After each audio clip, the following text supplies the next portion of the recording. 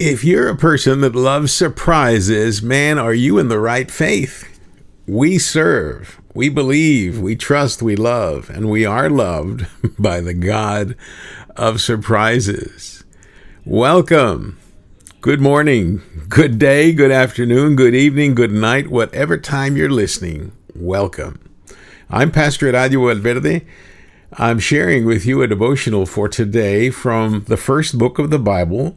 Yes, it's in the Old Testament. Yes, it still is a part of God's holy word for us. That's the book of Genesis, which means book of beginnings, chapter 17, verses 1 through 7, and then verses 15 through 16, in a delightful version of the Bible called the Message, which is paraphrased, it's modern, and sometimes helps this old man more clearly understand the power, the beauty, and just the incredible words from God for us. The devotional is called Labor and Delivery Room at the Nursing Home. And I know you're going to like it. It tickled me pink, or tickled me a little browner. Here's verse 1. When Abram was 99 years old, God showed up and said to him, I am the strong God. Live entirely before me. Live to the hilt. Now there's a clue, folks. It's wonderful in this language. Live entirely before me. In other words, just let God envelop your life, and then you live that life to the hilt. If you don't understand what that is, call your grandma or your grandpa, and they'll explain it. Verse 2, I'll make a covenant between us, and I'll give you a huge family. Keep in mind, Abram, 99 years old. God saying, I'm going to make a covenant between us. I'm going to give you a huge family. Verse 3, overwhelmed, Abram fell flat on his face. That would have been me. That might have been you. Verse 4, this is my covenant with you. You will be the father of many nations. Your name will no longer be Abram, but Abraham, meaning that I'm making you the father of many nations. I'll make you a father of fathers. I'll make nations from you. Kings will issue from you.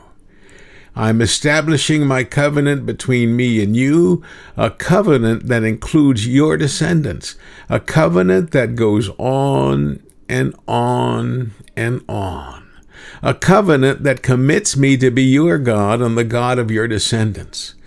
God continued speaking to Abraham and Sarai, your wife. Don't call her Sarai any longer. Yes, we have a daughter, spelled the name that way, but we go the Spanish route, Sarai. From now on, don't call her Sarai any longer. Call Sarai any longer. Call her Sarah. I'll bless her. Yes, I'll give you a son by her, and oh, how I'll bless her. Nations will come from her. Kings of nations will come from her. This, friends, is the powerful, intriguing, surprising, and always amazing word of God for the people of God. And we say, whew, hallelujah, thanks be to God. Well, a blessed and joyous Wednesday, dear Concafe family, and may God bring you just what you need to better serve him today. Dear friend, please continue to pray for the needs of your church family and those whose name appear on your church's prayer list. Pray for one another. Pray for yourself. I was asked by a dear reader, my cousin Javier is still with us, but he has good days, he has bad days, and lately those days have been bad. He's still battling COVID. Please pray for my cousin Javier Jimenez, that God would be with him and restore him if that be God's will. Pray for his family. Pray from all my cousins who love him and appreciate him very much. And thank you for praying. God reserves the right, hear this, God reserves the right to share good news when and how he desires. Okay, got that? It's up to God, not up to us. Take, for instance, the stars of today's passage. Abram, remember how old he was? 99. Sarai was right behind him, but not quite 99. These two had just placed their names on the waiting list for the Mount Zion nursing home.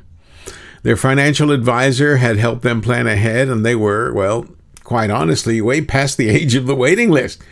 He also sold them on the idea that maybe they should not only put their name on a waiting list at a nursing home, perhaps they needed final expense insurance to cover whatever mortgage was left on their tents and to help them buy nice adjoining plots at the shade of the Sahara Memorial Gardens. It would also pay off what they still owed on the matching new camels they had purchased some years ago. Remember, new camels with that new camel smell? And the plan also provided for new burial robes and matching sandals for the pair. The Red Sea cruise, well, that might just have to be placed on hold, and Caravan Cruise Lines were very understanding about it. But hear this, dear friends, when God shows up, God sometimes shows off. I love that. When God shows up, God sometimes shows off. Here comes God again. And the good news he brings is just incredible. His attorney produced the paperwork of yet another covenant, this one stating that the party of the second part, Sarai, would be a mother, and the party of the first part, that would be Abram, would be a father. And the attorney had in her briefcase both It's a Boy cigars and blue bubblegum and smelling salts. You know why? She was a very well-prepared attorney. And add to this that the paperwork also had change of name affidavits that now read that Abram would now be known as Abraham, which means the father of nations, and his wife Sarai would now be called Sarah, still meaning princess, but the princess mother of a son. The fine print said she and Abe would be richly blessed. Nations would come for her, as would come kings of nations. A short discussion followed as to what they would tell their family members on their next FaceTime call back home. Sarah just knew that her sisters and cousins would want to plan massive baby showers, putting on hold the special cookies they promised family they would have for their funerals. They were an old couple after all. And now the family back home and the new friends here would have to risk flooding the internet ordering from Amazon the latest in baby boy swaddling clothes, high chairs, building blocks, Legos, Hot Wheels. At this, Sarah said, "Wait, Abe, don't ask for those. The baby might try to swallow them." As well as her taunting him that the kind lady down the lane, Betty White, might not accept to be the boy's godmother. And he insisted that they order a Tom Brady jersey regardless of what team he might play for next season. And yes, Keith Richards could stand with Betty White as godfather. Okay, there's some humor in there, friends. Don't get offended. The God of covenants had struck again. God's faithfulness, dear friends, knows no limits and no boundaries. Our minds can't begin to comprehend the amazing awesomeness of God when God shows up and God chooses to show off. God would stand with them as God has stood with you and me so many incredible times, whenever and however was best for them, as we see in the pair that we're looking at right now. He promised sometime earlier that had made Sarai laugh, or the promise that God had made earlier had made Sarai laugh, was coming true. Instead of making plans for a nice cozy suite at the nursing home, they would have to get a larger one with a crib, a symbol of God's faithfulness and of his sense of humor. Never forget, friends, God has a sense of humor. It comes out as we read his love letter to us. The whole Bible is filled with promise as well as some incredible things that make us laugh. Just as nothing is impossible for God, nothing is ridiculous when God is moving and acting on our behalf. Hear that again.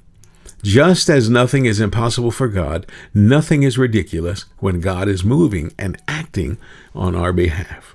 The God who spoke of death centuries later, in the passage we read on Monday, is now speaking of life, new life, as in the birth of a baby with promise.